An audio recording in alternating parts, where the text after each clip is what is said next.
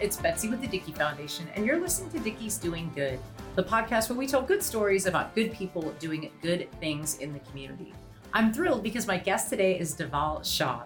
He is a Minneapolis native who has spent a career in hospitality and a number of other industries, but is also committed to his community. He's also one of our newest Dickey's family members, owning a store in Herndon, Virginia. Thanks so much for joining me today, Deval. Thanks for having me, Betsy. Fantastic. So tell me a little bit about yourself, your journey, and how you came to be where you are now. Sure. So like you said, I grew up in Minneapolis, moved to DC metro area in 2010. Essentially, my wife and I got married in 2010. Congratulations. She decided or told me one way or the other, she's not moving to Minneapolis. And I told her I'm not moving to New Jersey, where her hometown was. So we ended up in DC. Happy compromise. And that's where we've been.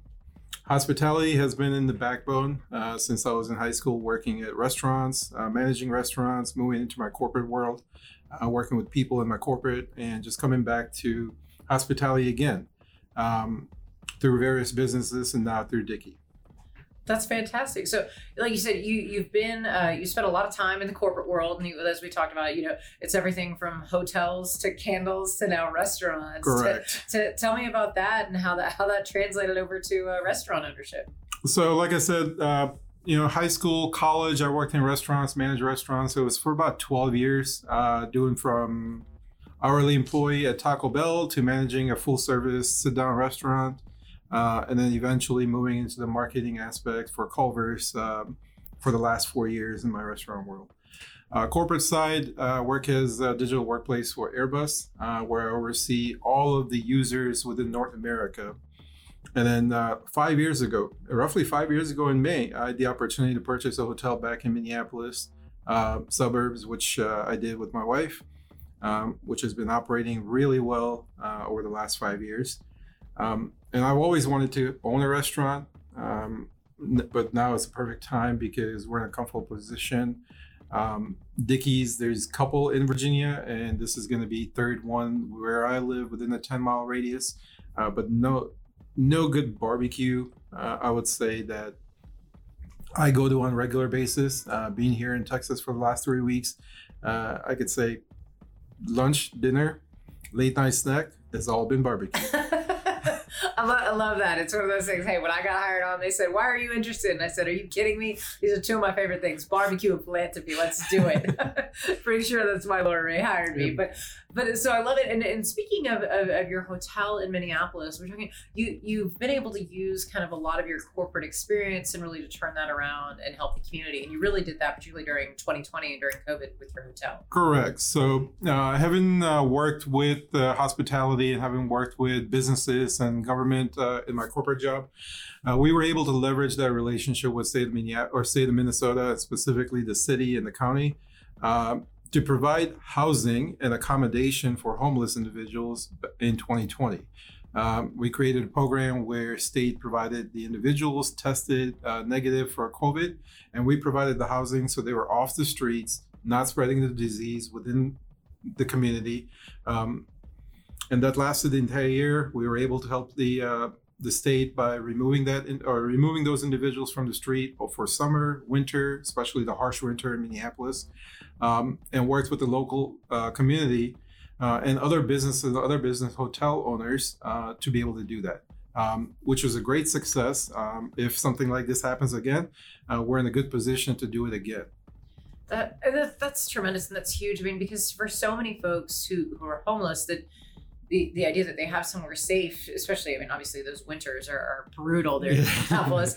But the idea that they have somewhere safe, that they have that bed, that they have somewhere to take a shower, that they can then turn around and potentially get employment and really get back on their feet. And that was a huge service you were providing for them. Correct. So not exactly. So housing was one aspect of it, but their morning and afternoon or morning and evening meals were provided by the state, and then local education resource center and the university that was down the road work with them to provide some kind of training to get back into the community and get back on their own 2 feet.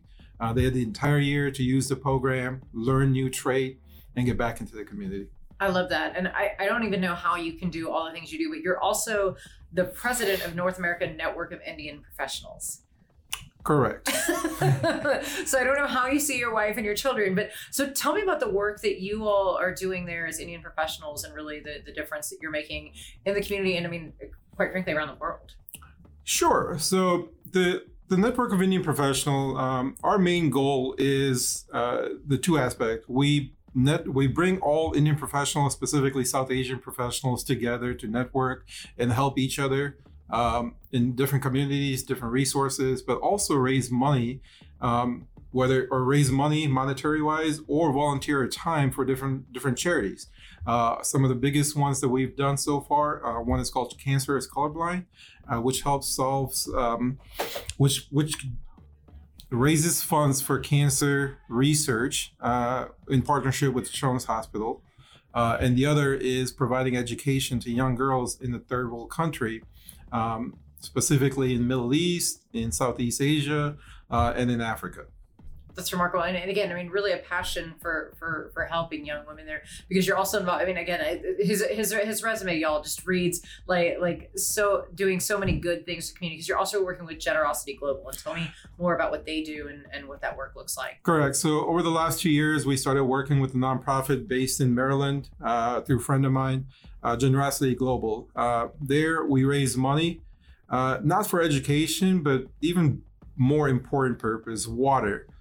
Specifically digging wells in rural Africa where young girls, females within a small village, they don't have no running water. So sometimes they'll go 5-10 miles walk and carry the water from river back to their home, which is brutal. If you think about it, I don't want to go down my hallway and grab water. That's why I water bottle and think about just carrying 2-3 buckets of water and imagine how heavy they are. By being able to provide that resource and dig in a well in the community, it brings running water to those community where now they can use their time to better, to educate themselves and get out of poverty. So it's kind of combining all different things we're doing into one larger, opportunity for them to improve their life. Absolutely. I mean, because of my background, I've worked for schools and it's the kind of thing children can't learn if they're hungry and they don't have access to food and water and things like that. I mean, to your point, if young girls and young women are having to worry about, I've got to go, 2 miles, 3 miles to go get clean water and then walk back. Well, that just took up most of your day. Correct. And so they don't even have the ability to gain that education. So I mean, what a huge gift that you're giving to so many families and folks. So tell me, I mean, it sounds like I think you've made volunteering and community service a full-time job. So tell me kind of why giving back to the community is so important to you and where that comes from for you. So this was instilled from both. For my wife and I, it's instilled from our parents. My mom was a nurse. She volunteered her time as a nurse, as a working mom. She always volunteered her time, gave back to the community, and helped the sick child or sick individuals when needed. And that's where we get it. It is something that either you get it through your parents, or you learn through your friends. But it's a self-motivation. Nothing can be instilled upon, some volunteer work is not something that you learn. It's something that you want to do. It's a self-motivation to me. Absolutely. And you have young children right now. Yeah, they have to, you do young children right now. So how are you kind of instilling that in them, that's going to be something that they carry forward for you? So same way my parents did it for us. They're a little too young right now, but I'm learning through friends of mine where they have a 9-10-year-old kids and they're taking them with them when they volunteer and how to give back to the community. Whether you're a 2-year-old or a 10-year-old, you're always able to serve meals to someone. It starts very small, but you can build upon that. Absolutely. And I remember we were doing a toy drive, particularly around Christmas and things like that. And when you explain to young children, if they're going shopping with you, it's like, well, you have a teddy bear that makes you feel better if you're sick or hurt. Don't you think other kids should have a teddy bear too? And then they kind of explaining it to them that way, I think it can make such a difference. So when someone looks at what you've done, I mean, whether it's in business or giving back, what do you tell someone who wants to follow in your footsteps? So this is something my manager at a couple of positions have said it, and it was interesting to hear from two different individuals. You do it without saying you're doing it, right? If you have to announce you're doing something, you're doing it for self-recognition. If you're volunteering it, you just volunteer. You don't talk about it. You give your time. Anytime you make a huge publicity out of it, it defeats the purpose of volunteering. Mm-hmm. For me, we're talking about it here because I want to get involved with the Dickey's Foundation and expand what I'm doing on top of with everything we've discussed. But at the end of the day, it's in my background, right? It's in my background. Well, certainly, and Dickey's and with the foundation, we talk a lot about doing both well and good. That's really a core value for us, and we are doing the right things for the right reasons. We do tell people about the great works that our owners are doing because we understand we have so many amazing owners who are out there helping their communities, and we're really proud of that. It's not so much a self-promotion thing, but we are proud of these family members who are supporting their communities for us. And we also know that people want to support businesses that support their community. And so if it's the kind of thing that you're out there doing the right things for the right reasons, and we can share those good deeds and it can help the business so that you can continue to do all these good things, that's certainly one of those things that we look at. So I didn't mean from a corporate side of the house. Sure. It's more on the individual side, because I've known people that will take a lot of pictures of themselves while volunteering, right, rather than focus on volunteering. Right? Sure. Doing good in community definitely does need to be promoted, mentioned, so other individuals can get involved, but it's not for self-recognition. It's doing well in the community. Absolutely. Right? That should be the main focus, and that was my point. Oh, absolutely. I mean, it's the kind of thing, again, I love to share the work that we do at the foundation. I love to share what our owners are doing, but if I'm out personally volunteering, there may not be any pictures of that. Correct. Because probably I'm, out there and I'm dirty and grubby and I don't want those pictures on social media anyway. So I love that you've had all these experiences really giving back. Is there one that really kind of touched your heart that you've been able to be part of? But I think the education is the number one. Having been born in India, moving here, education was instilled upon at a very young age. And having spoken to my wife, and it's not her struggle, but some of her cousins' struggle back in India, and the challenges. Even to this day, when I hear about young girls not having the opportunity to get educated, to go ahead in the world. And with me about to have a young daughter, that is very near and dear to me, that the girls have the opportunity to get the education, same education that the boys will have, and move forward in their life and not be stopped because of old culture, old habit, or some other constraints are out there. Absolutely. I mean, and one of the things you'll notice at Dickey's, whether we have a female CEO of the barbecue restaurants, a female board president for the foundation, we've got a lot of strong women around here. So absolutely, we're very pro education, and particularly for young women, and making sure that we can level that playing field, for sure. So kind of when you think about all the people that you have certainly helped so many people in your career, are there 2 or 3 people who really made a difference for you? That's a tough one. It's tough because there are a lot of people that we've interacted with. I know a lot of people always go to mom and dad, and props to mom and dad. Mom and dad helped with, definitely the work ethic and the giving back to the community mindset that we have. Those are definitely there, but I would even take it a step further. It comes from my grandparents, because they instilled it upon my parents, that instilled it upon us. Both on my father's side and mother's side, and giving back to the community. From the individuals that I've worked directly, now I think the president of Generosity Global, helping his mission, along with the individual named Raj Kumar, who helps with the education side and now the water side, and kind of combining those two organizations together to provide that resource, especially in rural Africa, is something that I'm really, really, really proud of. As well you should be. I mean, that's really a remarkable thing that you're doing there. So what do you think the best piece of advice has been that someone has given you? The best piece of advice, right? So if I look at my corporate side, it's one, but if I look at just on a personal side, it's, I think the phrase that comes to my mind is give back. Okay. Right.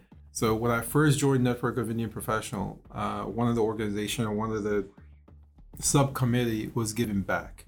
And that's where I started the process of giving back to the community. It started small, but it's just, that was the two words that kind of took a life of its own over the last 10 years. For sure. I mean, and there's another networking group, and I know that their policy is givers gain. Yeah.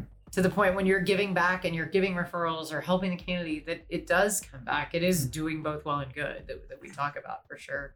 So I've got to ask, you've had this incredibly successful, diverse career, whether it's hotels, restaurants, candles, even. So how did you end up picking Dickies?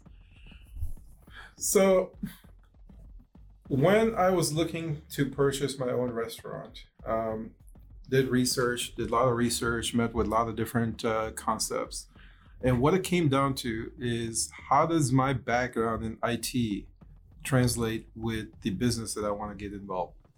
And during the initial conversation, not the operational side, but more on the technology side is where my focus was. How is Dickies or other concepts using the technology to their advantage as more and more individuals are moving away from traditional, walk in a restaurant to more, can I order something from my phone? Can I do this via this?